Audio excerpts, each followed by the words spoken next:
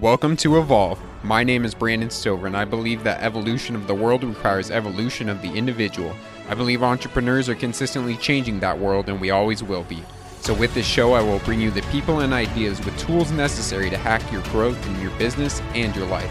Together, let's ask the world's biggest question, build businesses to solve them, and live happy and fulfilling lives in the process. It's time to evolve. Hey everyone, welcome to Evolve. Today's guest is an author, speaker, and podcast host teaching financial truths after being given the keys to an entire bank's investment department at the ripe old age of 19 years old. At a time when most millennials are going to college parties and playing Fortnite, this young mind was studying the complexities of money and traveling the globe to learn from the industry's top financial advisors about the secrets of creating wealth. But don't let his age fool you. The CEO of Blitzmatrix notes him as dynamic, intelligent, mission-driven change agent with an incredible depth of knowledge about the financial industry. Has been featured on several financial podcasts, including The Wealth Without Wall Street and Entrepreneur Perspectives, and spoken on stages across the country helping entrepreneurs transform their life and their business by leveraging the power of compound interest and investing. Obsessed with the idea of making money work for you and taking his knowledge of controlling money like a banker, he developed the controlled compound strategy, which allowed him to invest his money for retirement and utilize the same capital to self-fund his startup, self-publish a book, and participate in a service trip to Guatemala, all before the age he could even rent a car. Through complete transparency, he offers new age financial services with a primary focus on education and coaching for thousands of other successful entrepreneurs around the country. I'm honored to welcome the author of The And Asset, founder and CEO of Better Wealth Solutions, and the man nicknamed Sparky because he can gut and defeather a chicken in 52 seconds, Caleb Williams. Oh my goodness. That's like the most epic intro I've ever heard in my life. Like, I want to meet this guy. So. Yeah, man. Well, I'm excited to be on the show with you, interviewing you today. I had the chance to read your book after we'd met at NextGen, and I thought it was awesome content, definitely needed to be out here and sharing. So I'm glad to have you on today. Man, I just want to say it's such an honor being on here with you. It was fun just chatting earlier, and like, man, you have an amazing mission. I'm just grateful to be on the show. For sure. So let's go ahead and dive into it. And the first thing I want to know is about getting started on a chicken farm and sort of what you learned, the value of money and work ethic and what you picked up. So I grew up in central Wisconsin. I was the oldest of 6 kids. And one of the things that my parents instilled in me was to work hard. Okay. So I'm not someone that likes, like, if you know me, I don't like getting my hands dirty or whatever, but I'm like really like competitive and I'm a hard worker. So we had a family of friends that had a chicken farm. It was called Sunday Produce, and I got a job there. And when my first day, I was literally like, no lie, like I was like, is this for real? Like I looked at the chicken, I'm like, I'm not doing this. Yeah. And it was funny because 52 seconds to gut a bird, that's where like I got to. But when I first started, I was super, super slow. Yeah. And just kind of the journey along that. Just taught me not only a lot about life and business, but it taught me a lot about efficiency. And that's kind of one of the things that I love and I'm obsessive about around money is efficiency. But like in a small business, whether it's processing a chicken, whether it's like the whole business operation, whether it's the sales, like you learn efficient areas as it relates to every part of your life. And so I'm super grateful for that time. I don't wish that upon anyone, but I wouldn't trade that first job for anything. Yeah, absolutely. And so you mentioned, your parents and sort of the things they've taught you. And one of the things that you majorly learned from your dad was this idea of being proactive. And you've done this with your life, with mentors, with learning about money. So how can people cultivate that proactiveness? Yeah, so I used to hate working with my dad because he was just so hard on me. Like he was so hard on me. And like when we would go working, I would be like, 10 years old, and he'd be like, Caleb, like, don't stand around waiting for me to tell you what to do. Be looking for opportunities. And I didn't like that. But then you taking a step back, I'm so grateful that he was so hard on me. And so if your parents are watching this, or you're someone that like is trying to get someone to really see that, there are 2 things that I would say. Number 1 is I took it well. And you could easily get a rebellious child that's like, oh, like I could have took it the wrong way. Right. Yeah. Opposite of proactive because my dad was hard on me. So I'm grateful that that's not the case. The other thing was I read 7 Habits of Highly Effective People. Hmm. And one of the first, habit is, be proactive. And it's so true, man. The person that's proactive will win every single time. It's the mindset and it's the discipline of putting yourself in an area and like working towards it. And so, great question. And that's really, you're asking amazing questions because those are really the foundational pieces to why I'm doing what I'm doing now. Yeah, absolutely. And you mentioned, that was one of the first books you read. And one of the other ones you read was The Richest Man in Babylon, which was actually the first financial book that I ever read as well. And it was amazing because the concept of saving 10%, like I took that out of that book and I immediately implemented. And that has served me over and over and over again in my life. And so I'm just curious what else you picked up from that. So yeah, the paying yourself first was like a light bulb moment. But then there's another concept like, hold on to that gold and like lend that money and like how to multiply that money. And one of the concepts that I got from Richest Man in Babylon, which by the way, if you're listening to my voice, go read that book. Read the book, Richest Man in Babylon, because it's just such a powerful, like small little book on literally, it doesn't talk about tactics, but it talks about the mindset and how to be wealthy. And one of the things another big thing that I got from it is like our money could be, and this is not going to be politically correct, but our money could be like slaves working for us. So like I'm working hard. I'm like busting my butt, like at the chicken farm, making $1 per chicken. But then that dollar now can work for me. Now I can continue to work, but my money can work for me. And that concept, man, like totally was fascinating me like at a very young age. And so, yeah, that's the other kind of big takeaway that I got from the book. Yeah. And this sort of like obsession with, money working for you is kind of what started driving you down this. And you did sort of when you had that bank job, you did like 2 years of like monk mode, deep dive, trying to learn stuff. And Malcolm Gladwell has this concept of 10,000 hours that you need to spend 10,000 hours to perfect your craft. And I really feel like that's what you did, was trying to perfect your craft and finances. So tell me a little bit about that. Yeah, and it's funny that you mentioned Malcolm Gladwell, because he also talks about in David and Goliath dyslexia. And one of the blessings in disguises is I have a hard time reading, and so I am given this opportunity at the bank to literally go on, like take over an investment department at 19 years old. Like who does that? Like, yeah, that's exactly. insane. Yeah. And I was also given like the opportunity to go learn from people. And so I'm 19 years old. I make a mission statement for myself, and I it's really clear. I want to help people see and reach their highest potential. Majority of people are unable to live their potential in life because of money. And so I'm like, okay, if I'm going to actually do that, it's one thing to just have a mission statement on a wall. If I'm actually going to live that out, I have to like learn the very best ways.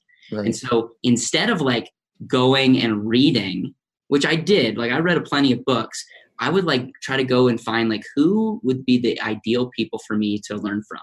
And so I would read the book, but what I would do is I would call the author and ask them, hey, like, and there's not a lot of 19-year-olds like, at the position I was. So I kind of stood out. That's right. Like, so I stood out and I was just like, you know what? I just want to learn from you. Like, can I like, there was one time I asked to just come and visit. Like I literally invited myself over to someone who lived in Birmingham, who now is like a dear friend of mine, but they were like, we were kind of creeped out when you first asked, like to just come on over. But like, I started learning from some incredible people that had so much specialized knowledge, and that compounded and gave me the confidence, which got me into other rooms, which introduced me to other people. And that obsession at 10,000 hours really has given me the confidence to have a book, have a podcast, like work with people all over the country and help them with their money. Even though if you're seeing me on camera, you're like, man, I didn't know a 16-year-old could get their their license. Well, I'm not 16, but I look like I'm 16. And so I have some extra challenges that I have to jump through. I don't have a good looking beard like yours. Yeah. Maybe I should write a book, How to Grow a Beard. Right. But one of the things, like you had a mentor basically tell you, like, it doesn't matter how young you are, is if you show up and provide as much value and show that you actually care, which in researching you, like you can just tell how much you actually care for, being on this mission that you're on. But how did you sort of break that story for yourself that, I'm only 19 years old, I'm running this bank and these people are coming with me with, money that they want to do things with. Like that's a huge emotional thing. How did you break that story for yourself? Yeah, that's such a great question, man. I remember that day sitting at the CEO's office of the bank. His name was JG, and he said the following phrase: people don't care how much you know until they know how much you care. Caleb, I know that you care. And it means the world to me that you said that it comes across like I care, because I really do. And that's one of the things that like people are like, they'll ask like, how do you get people to like think that you're caring? And I'm like, you just gotta care. Like, I don't know how to answer that. Like, there's not a tactic. But here's the deal. So like, I was in a position, and if you can imagine the 10 minutes of horror that people would face, like walking into the bank, imagine you're 50 years old, done well, you walk into the bank and you get met by me. And at first you think I'm like the assistant that's going to lead you into the, right. But then I sit down in the corner office and shut the door. And then you have a holy crap moment. Like, goodness, like, and so I call this the blessing in disguise. And here's what helped me get through it. I got really clear on why I was doing what I was doing, going back to, I'm here to help you. I don't have to be the smartest person in the room. And I also got clear on the more I talked early on, the less my credibility went down. So I learned to ask good questions and genuinely be interested in what people wanted to accomplish. And I realized that if I could help someone accomplish and get the results that they wanted to get, it didn't really matter that I looked super young. Right. And I also, if I didn't know an answer, I would not lie to someone. I would say, I don't know, but I'll figure it out. And what's interesting is normally when you have that turnover, you naturally lose people. That's just a natural thing. Our bank didn't lose a single client. It wasn't because I was so brilliant, but I went over the top to over communicate. And every single person, whether you thought I was experienced or not, you left feeling good because you knew that you had a person on your team. And that's one thing that I've learned, and I'm still trying to develop, but like, that's something that I really want people to know that I'm there for them. And I think it translates in the way that we market, and the way that we talk, and the way that we write books and on podcasts. Yeah, I think that's crucial for business, actually showing people that you care. And the way that you're doing that is, asking them those questions and getting really down to what is it that they want. Because at the end of the day, like anytime we buy something, it's because we're trying to fulfill something that we want. We want to reach that desired state of person that we want to be. And so if you listen in and try and get that, they don't care, what you look like, what you can do. They just want that result. If you can get it for them, great. 100%. Yeah. I could not agree more. Yeah. So, tell me a little bit more about your mission statement and this belief that every person is their own greatest asset. Yeah, Brandon, you're asking great questions. I appreciate the research that you did, because a lot of typical financial advisors, their big thing is, okay, you make money, give me your money, and I'm going to invest it and, try to make a great rate of return. And the dilemma that I had growing up is I always kind of felt like I was an entrepreneur, even when I worked at the chicken farm and even when I worked at the bank. And so I had this dilemma between like, okay, I believe the best investment is not in some Wall Street product, is not in any kind of products out there. I believe the best investment we can make is investing in ourselves. And as cliche as that sounds, like I've gotten super clear this last year that the best investment you can make, especially if you're an entrepreneur listening to this and you're investing in other things and you're not highly productive, or you're leaving money on the table, like think like change the way that you're thinking and start trying to invest back in yourself. And so when I got clear on that, and then when I also got clear on the people that had access to money, opportunities would seek them out. For instance, if you have access to money, maybe a business opportunity will come or a real estate opportunity will come. Right. And then I looked at what most people are doing with their money. I'm like, man, what if someone in the financial world who loves numbers and wants to help people maximize their money, what if they had the mindset of stop devaluing yourself? See, the big aha moment I had, and I still try to live this out, is most people devalue themselves in the way that they think about their money. Most people devalue themselves when they think about their time and their resources. And if I could summarize everything that I know, it's like, stop devaluing yourself and start investing in the things that you care about. And don't devalue yourself in the way that you think about your career and how much money you can make and the impact that you can have on this world. Yeah, absolutely. And one of the things that you really hit home in your book about is, with yourself, is getting clear on why. Why do you even want to have money? Why do you want to be an entrepreneur? Why do you want to do these things in the world? Why is that so important to start with? Yeah, Simon Sinek had this amazing TED Talk that everyone should watch, Start With Why. And he pretty much goes like, people don't care what you do until they know why you do what you do. And even when I started at the bank, I would sit people down and I would get up on the whiteboard and draw the golden circle. Okay, this is what I'll tell you eventually. What I'll tell you how you do, and a lot of people know how they do what they do, but very few people are clear on why they do what they do. Translate that to where we are now. I won't work with someone. I won't actually help someone with their money if they don't know why. If they don't actually, if they can't articulate the result that they want to accomplish, if they don't know where they're going, then it's kind of like Alice in Wonderland. Like, okay, if you don't know where you're going, then any road will get you there. Right. And then, I mean, it doesn't really matter what I do. And so having clarity on the why is key. And one of the questions that I ask to help people clarify this is, if money wasn't an issue at all, like literally money doesn't exist, let's get that off the table, what would you be doing? Like, I don't believe in retirement, by the way. I don't believe in just sitting back and, like watching Fox News. Like that doesn't doesn't really excite me. And I think that will end up killing you. The definition of retirement is being taken out of service. So like, what do you want to do? Like, and don't wait till someday in the future to live that. Yeah. Yeah. I think that's so powerful, because people get so wrapped up in the concept of money and having to make money, that they often are putting themselves aside, or, have no idea what they want to do with it. And I think it's crucial that, you ask them why, because if they don't, you're never going to be able to serve them at your highest. And they're just kind of shooting in the dark. And Brandon, I'm so glad that you asked the why question, because we can't spend a rate of return. And so one of the things that when I'm working with people and I get clear on their why, and then we go through a plan and they go, well, what if I can get a better rate of return here? Or what if this investment over here? And they have no clue how this works. And I go, okay, well, last I checked, Brandon, your why was to have X, Y, and Z. And this is the plan is helping you get a clear result. So it gets, but you can't do that if you don't know, if you can't articulate that. Yeah, absolutely. Well, let's dive into some of the concepts that you bring up in your book. And you have 3 elements of the wealth equation, which are efficiency, compounding, and control. So can you break some of these down for us? Yeah, so I put together the most famous equation and made it my own. So I probably got in some kind of trouble. But what I pretty much, Albert Einstein has this equation that I don't really understand it in the science world. But E = mc squared. Okay.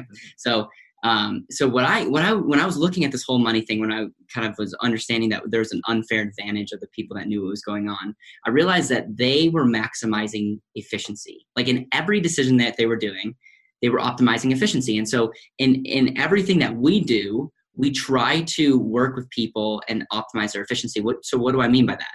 Minimizing all the losses in your life and really giving and setting yourself up and maximizing all the potential gains that your dollar can do, including giving the control over that dollar, because you never know what's going to happen in the future. Right. So one of the things that I believe is just a vital concept to learn as it relates to our money is this function of opportunity cost. Okay. Now, what do I mean by opportunity cost? Every decision you make has a consequence. For instance, if you take $1 today and you spend it, you get whatever you get with that dollar, but that dollar is never able to earn for you ever again. So I chose to buy something with that dollar. That dollar is never able to earn for me ever again. That thing that I bought cost more than $1 because that dollar is going to grow. It could have grown the rest of my life. And so when we think about efficiency, we can't just think about today, but we have to think about efficiency for maximizing our money today and our resources today, but we have to measure it over a long period of time. And if someone gets the idea that every decision you make has a consequence, like by default, you'll be wealthy. If you get that and apply that to your life, and every decision you make with your time, with your money, with your life, if you understand that decision will have long-term consequences, you're going to be set up to be successful. And so when you start looking at, how people, like what people are doing with their cash flow, where people are saving their money, how they're spending their money, you start thinking like, man, like we're getting crushed. Like we are not doing a good job being efficient with our money because a lot of times we have lack of clarity, but then even with clarity, we just are taught certain things and we don't question it. So efficiency is like at the foundation. So E, efficiency. And so how do we make your money most efficient? Equals M stands for money. I'm not super creative, but M stands for money. And then the 2 C's stand for compounding and control. Now, Albert Einstein is noted for saying that compound interest is the 8th wonder of the world. He actually never said that. He was misquoted for saying that compounding numbers is like this 8th wonder of the world. But if you look at compounding, it's incredible. if you think about it, it's just a function of your principal, your money earning interest, and then earning interest on that interest and on that interest. And when you see a compounding curve, you'll see like this hockey stick growth. And everyone wants the hockey stick growth. Everyone wants like, I want the $1 million, right? Yeah. But they don't actually have a good strategy to help them get there. And a couple compounding killers, and if you're taking notes, write these down, because these will kill your strategy for long-term compound growth. Anytime you lose $1 in a market crash, or any losses affect your compound growth. And I don't know if this was a big aha moment for you in reading my book, but average versus actual. And you have $100, and let's say the first year we make 100% on your money. Now your $100 goes to $200. Yeah. Then next year we lose 50%. Now your $200 goes down to $100. I averaged, Brandon, 25% on your money, but the actual rate of return was 0.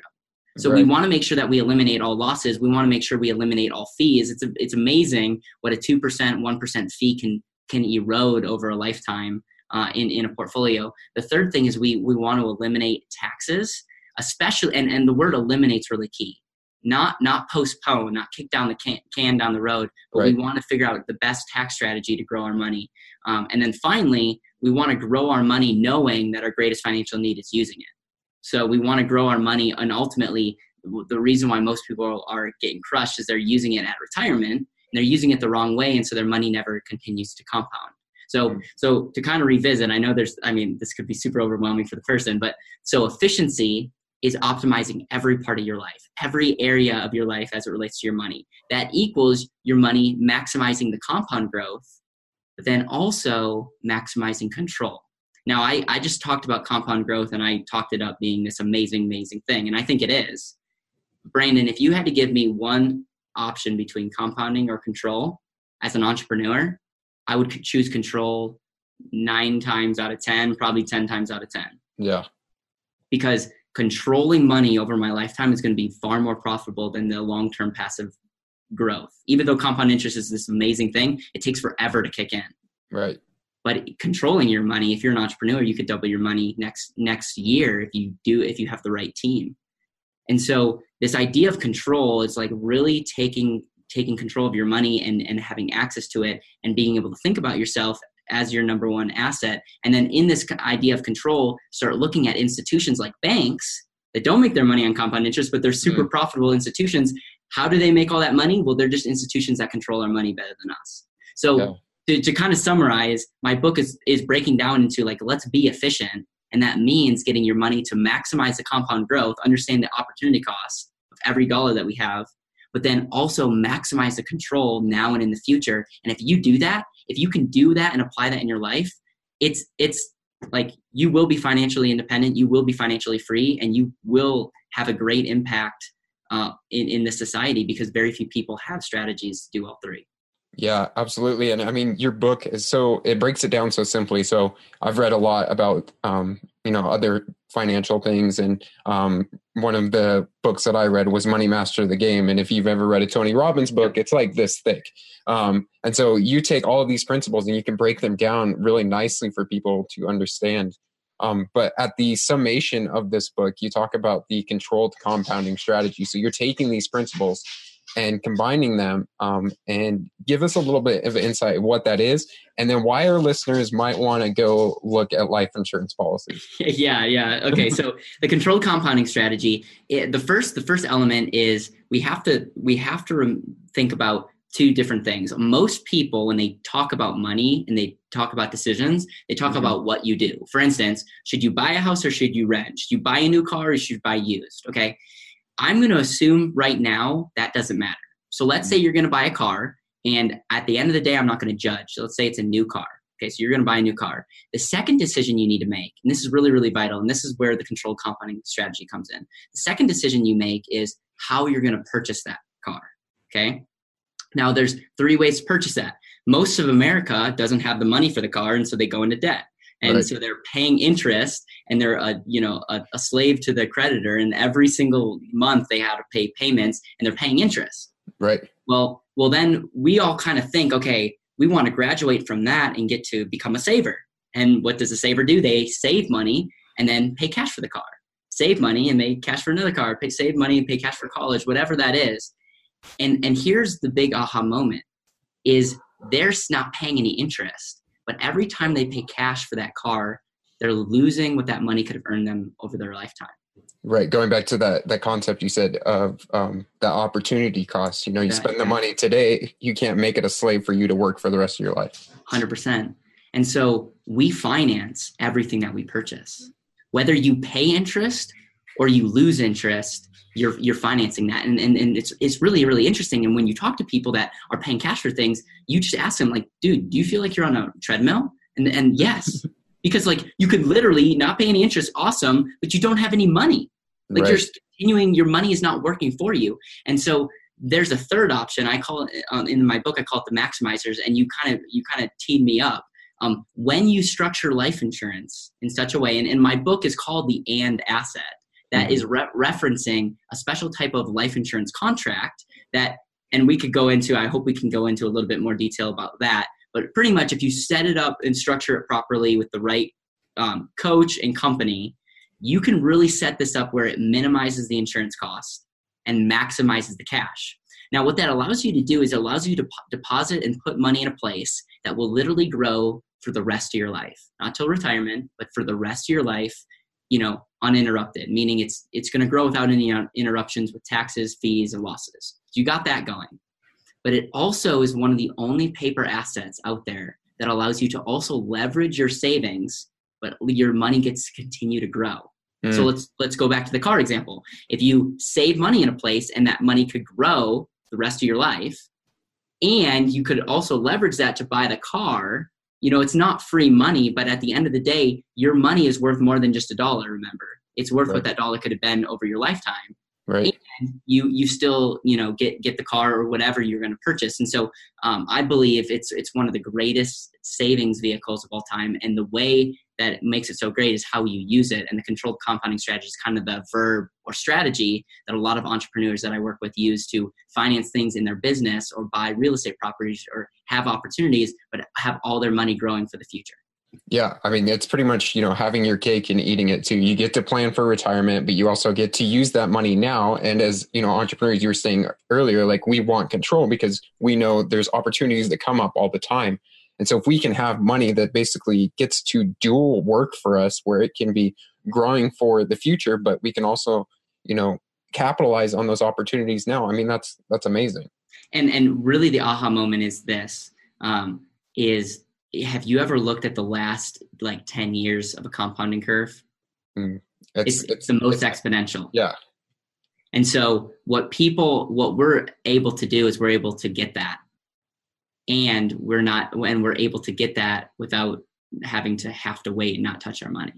Yeah, absolutely. So what is the secret of this life insurance policy? And you base it like it's one of the best investments you can make, and you base it not just on, one metric, but 16 in your book. So talk a little bit about that. So I want to make something clear. It's actually not an investment, and that's really key because it's really, think of it as an alternative savings place. So when set up and used properly, it's going to get anywhere from 3 to 5% tax-free growth the rest of your life. So every single year. So nothing super, super life-changing, but remember that's the rest of your life, right? And you get to utilize it while it continues to grow. So the first element is structuring it in such a way where the contract is specially designed to maximize the cash and minimize the insurance cost. If we want to use this as a savings vehicle, we want to pay as little fixed cost as possible and maximize the cash that we put in. So for instance, what most people do when they look at life insurance is they go, all right, Brandon, I want to get the most amount of insurance for the least amount of premium, because we think of it as an expense. We have to think about it like an asset. I want to put as much money in for the least amount of insurance as possible. Why would you do that? It's because that's when we get all the amazing benefits for our cash. And so that's really the structure. And then when you set that up, you want also a contract that allows you to leverage your money, allows your money to continue to grow and be leveraged. And the other big reason why most people use this strategy, and a lot of affluent and entrepreneurs and banks and corporations, is because of the tax benefits. Yeah. Set up this contract properly, your money it works like a Roth. You don't get a deduction of money going in. but money will grow tax-free, get passed on tax-free, and you can utilize it tax-free. And if you look at where our country is going and where taxes are going, that one benefit alone could be huge. Because I mean, taxes could double. I don't know, but like you're literally getting that money outside of that. And so the 16 benefits that I talk about, I literally go through and I ask the question on this. It's like so many people are obsessed with one thing, it's rate of return. But we have to ask the question, okay, what's the value of safety in my life? What's the value of being able to leverage money throughout my life? What's the value of having my money protected from predators the rest of my life? What's the value of having my money outside where the government can't touch it? What's the value of having certain guarantees in my life? Like we start going through and what's the value of having a good rate of return? That's one out of the 16. Mm-hmm. But if all your listeners did was got really clear on those 16 benefits, like, and just every decision they made on where and how to use their money went into like how many of those benefits they maximized and they prioritized those, you just would become way more, you just become way more, like I'm trying to find the right word, like a better investor, just an overall wiser person as it relates to your money. Yeah, and this is what I love about your book is how you break these things down into simple ways that actually, people are going to care about. And you have a test called the grandma test of, would I tell my grandma these things? And it's really one of those things that, show how much you care and how much you put into this. Why do you think that most people don't know these things already? Do you think that the financial industry, purposely keeps us dumb? What do you think it is? How controversial do you want me to be? I go as controversial as you like. That's what this podcast is about. So okay, so one of the things is when you look at the certain companies that we use mutual companies. Mm-hmm. Mutual, and what that means is you have part ownership. So Warren Buffett is an incredible investor. He actually buys insurance companies because they're so profitable, but we're not working the kind of contracts that I'm talking about. You can't do that with those kind of companies because Warren gets the profits and you don't. So there's a couple reasons why you haven't heard about this. Number one is Wall Street and the banks have all the money. And when you do this strategy, you take money out of their system and put it into outside of their system where they don't get money. And again, they're not evil, by the way. They're out to make a profit. Right. Banks and Wall Street, if you use the strategy, don't get to charge fees and percentages on the money, and banks don't get to control your money. And so, number one, most of the people that go through college to become a financial advisor, this is how it works. You go through college, you learn stuff that you'll never apply. You pass, and then you go get hired by a firm. You become a product peddler. Mm-hmm. Really, honestly, you don't know anything about money other than the fact that you know what you should sell, and ironically, it's what the firm tells you to sell, and come up with some kind of sales thing that they tell you to sell. And again, it's not their fault either. It's just the system that we've been brought up. My best blessing in disguise was I got in at a young age and I didn't have a direct mentor. That would have been me too, by the way. But because I had to go and seek knowledge, I learned some alternative things. So the first thing is why you haven't heard about this is Wall Street and the banks don't really want you to know. The second thing is, look at how popular 401ks are. Most people aren't even like looking for a different way because 401k is so amazing. And I say that sarcastically because I don't think it is, but most people they just don't think twice about it. The third aspect is life insurance is super butchered when sold. Like most of it, like I kind of like cringe every time someone says, oh, Caleb, you sell life insurance? Like, oh, like, no. I get it. Yes. Like 99% of it is just really awful. Yeah. Like it's terrible. Like you would be better off putting your money in a savings account. Because your money won't grow. You can't really leverage it. Like there's some companies that most companies you can't do the strategy with. If the contract's not set up, it just takes forever. And so my thing is the reason why most people don't know about it is we have such a bad rap in our industry. So, and then also by setting things up properly, Brandon, we are cutting what we get commission wise significantly. Because what we're essentially doing is we're saying, we're going to make this the best for you.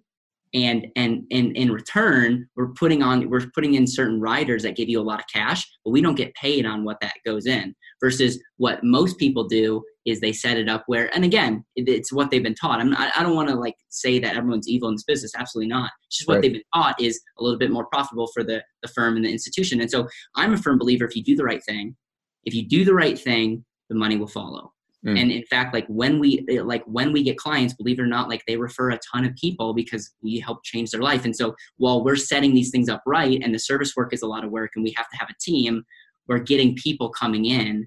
And so as a result, we're able to make a profit doing the right thing for the client. And so those are just a couple reasons why you haven't heard of it. And there's probably more, but those are kind of the top reasons. Yeah. How do we start cultivating a better education about money for ourselves and for others? I think the biggest thing is ask questions. Like you shouldn't listen to me and just be like, oh, Caleb's a genius, I'm going to listen to everything that he says. Like ask questions, challenge. And one of the biggest things that I did was like, I learned everything there was to know about different kind of life insurance policies. Like within the life insurance policies, there's many different kinds. Annuities.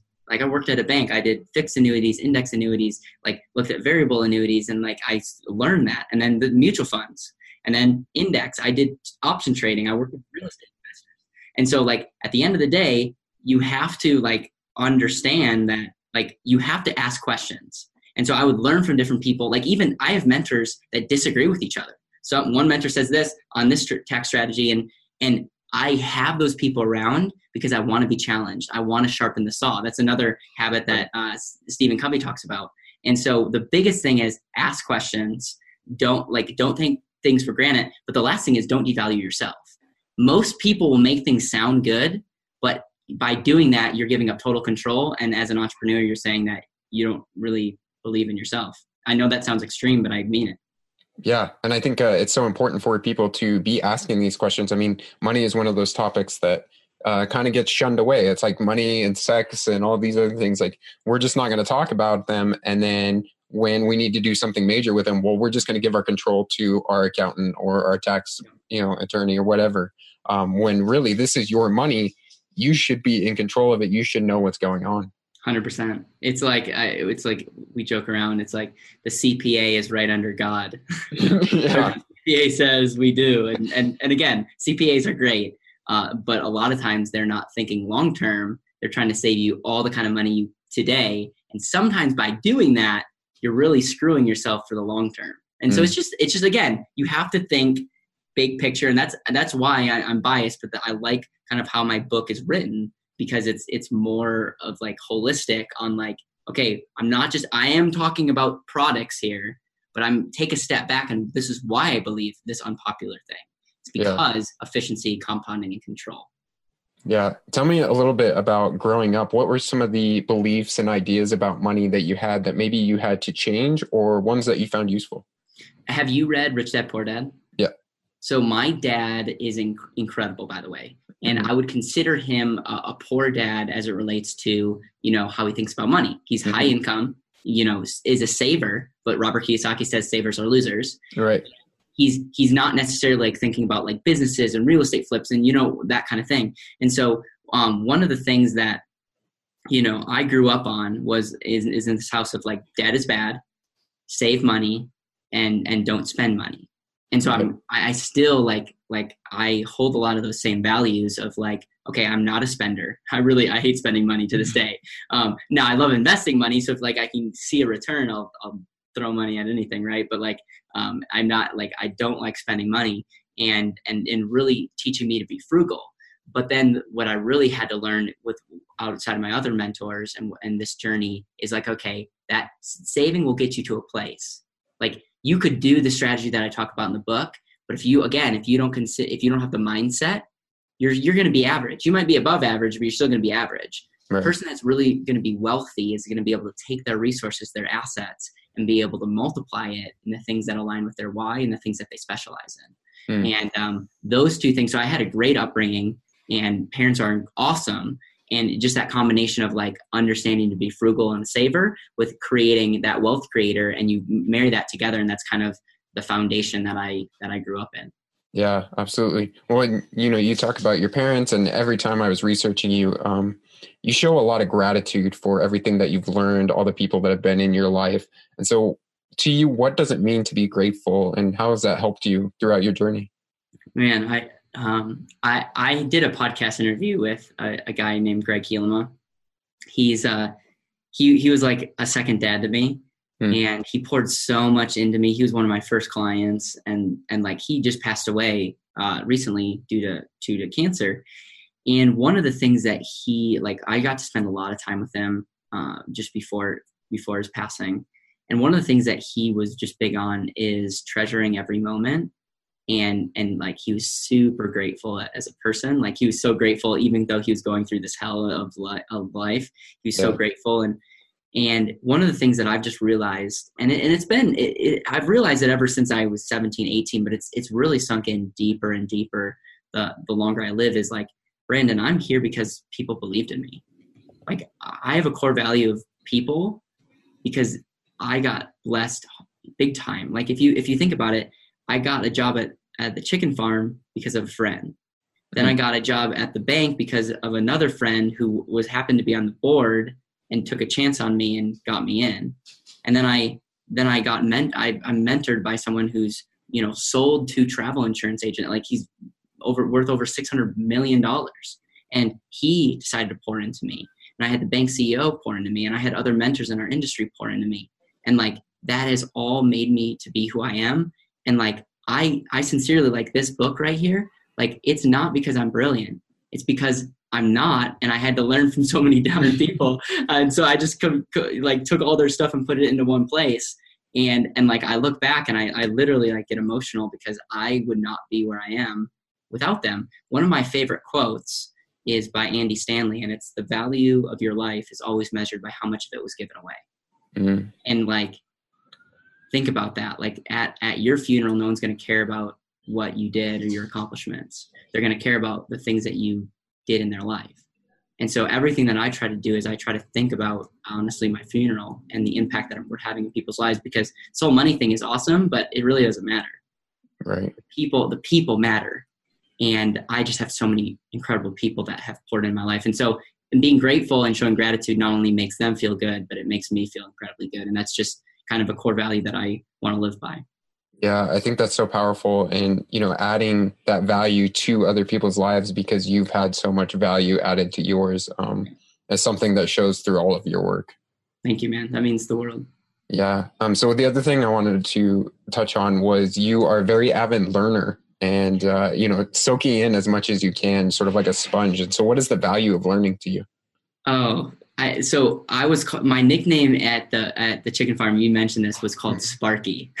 So I was very vibrant. Like, I wanted to learn everything. And then when I was at the bank, if you sat down with the CEO of the bank, he would say a sponge with probably in the first sentence. If you explain, talk to me about Caleb, is I've always been naturally curious. And it's interesting. I interviewed Pat Flynn, who does a ton of podcasts. He's like an indirect mentor of mine. And I asked him, how do you give a good interview? And he said, just be naturally curious. And I could relate to that because I'm naturally curious. Like, I'm flattered that you're interviewing me, but like, secretly in my head, I'm like, I want to know all these questions for you. And so I just ask a ton of questions. Like, if you I ask a ton of questions. I'm known as a person that just never shuts up, but I constantly want to hear questions, and I feel like that's how wisdom is transferred. And so one of the things that, I just have done is become obsessive about certain things. I believe obsession is one of the key traits that you need to have to be successful. And when I obsess over something, then I try to find the best people and then just naturally learn from them. And again, the solutions that I found in my weaknesses growing up became my greatest strengths. Because I have a hard time reading, I would go to the experts and talk to them. Now you might be listening to this and be like, that's not the way that you learn. That's okay. But like, figure out how you learn, but then be obsessive about learning from the best. Yeah. Yeah. And one of these things that you were obsessive about is wealth and money. And so I want to know, what do you think true wealth is? This is the question that I ask a lot of people, and it actually has nothing to do with a bank account. And it has a lot to do with, again, living your why. So it's, what would you do if money wasn't an issue? One of the missions that I'm on is, as a Christian, I want to serve people at a great level. And so that is one of the elements that I have as it relates to true wealth. I want to be in a position where I can serve as many people and share with them, the gospel and the good news. Another thing that I'm really passionate about is leadership and business. And so true wealth to me is living a life on your terms, but living it with purpose, and whatever that looks like for you, like owning that and not letting money make decisions for you. So you are wealthy when you are living life on your terms and money's not controlling the decisions that you're making.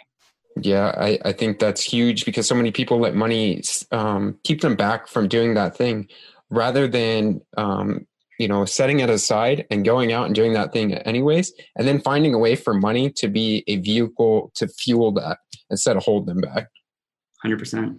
So the other question I want to ask you is, money has kind of evolved a lot over time. It used to be, we had a big rock and we cut off chunks of it to buy things, and that's how we had currency. I'm still a fan of the barter system, by the way. Yeah. And then eventually we had gold that we put everything against the standard of, and now we're moving to, zeros on a digital screen and Bitcoins and things like that. Where do you think money is going? How do you think it's going to be used in the future? Yeah, great question. I will be the first to say that I don't know much about crypto, but the people that I have learned from and I respect, I do think that is going to be that's going to be a thing in the future. I don't know exactly how that looks, but it really, I do see that playing some kind of role in the future.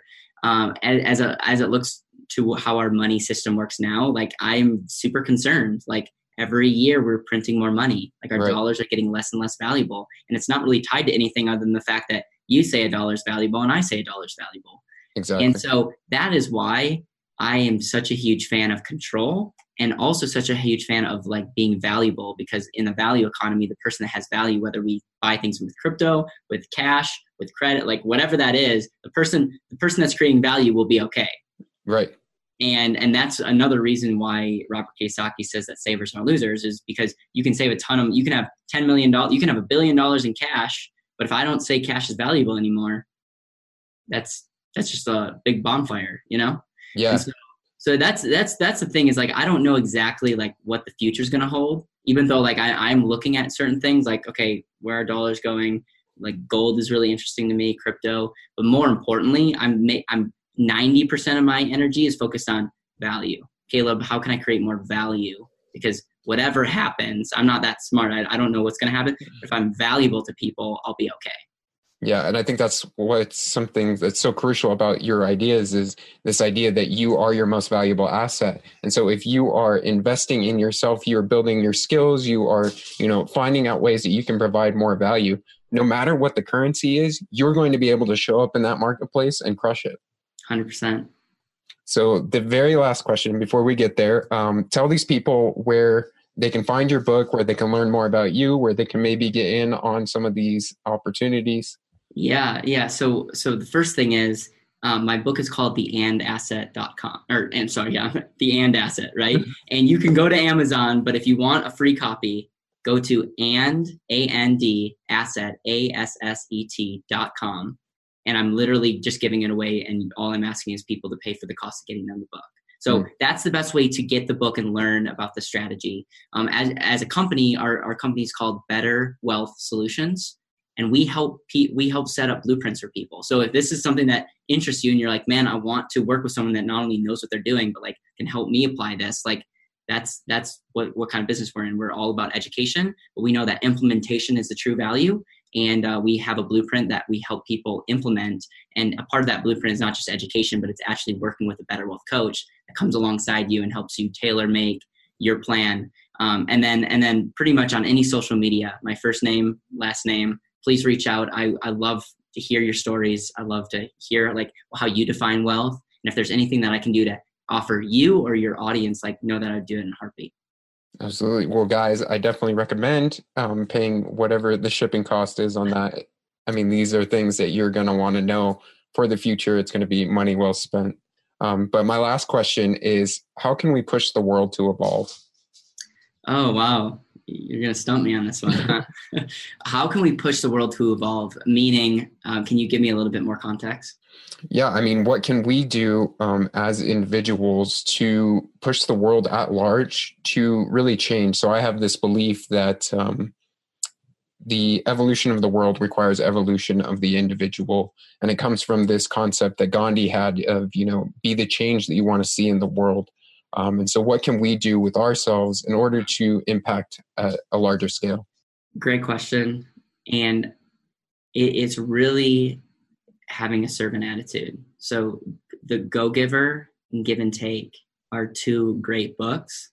And it comes out of an attitude of giving. And like you're a perfect example of this, man. Like you have such a giving mentality that like, I want to do whatever I can to help you. And so how we evolve as a world is if we as a society can not, instead of just looking at ourselves, can ask the question, how can we serve other people? How can we create value for other people?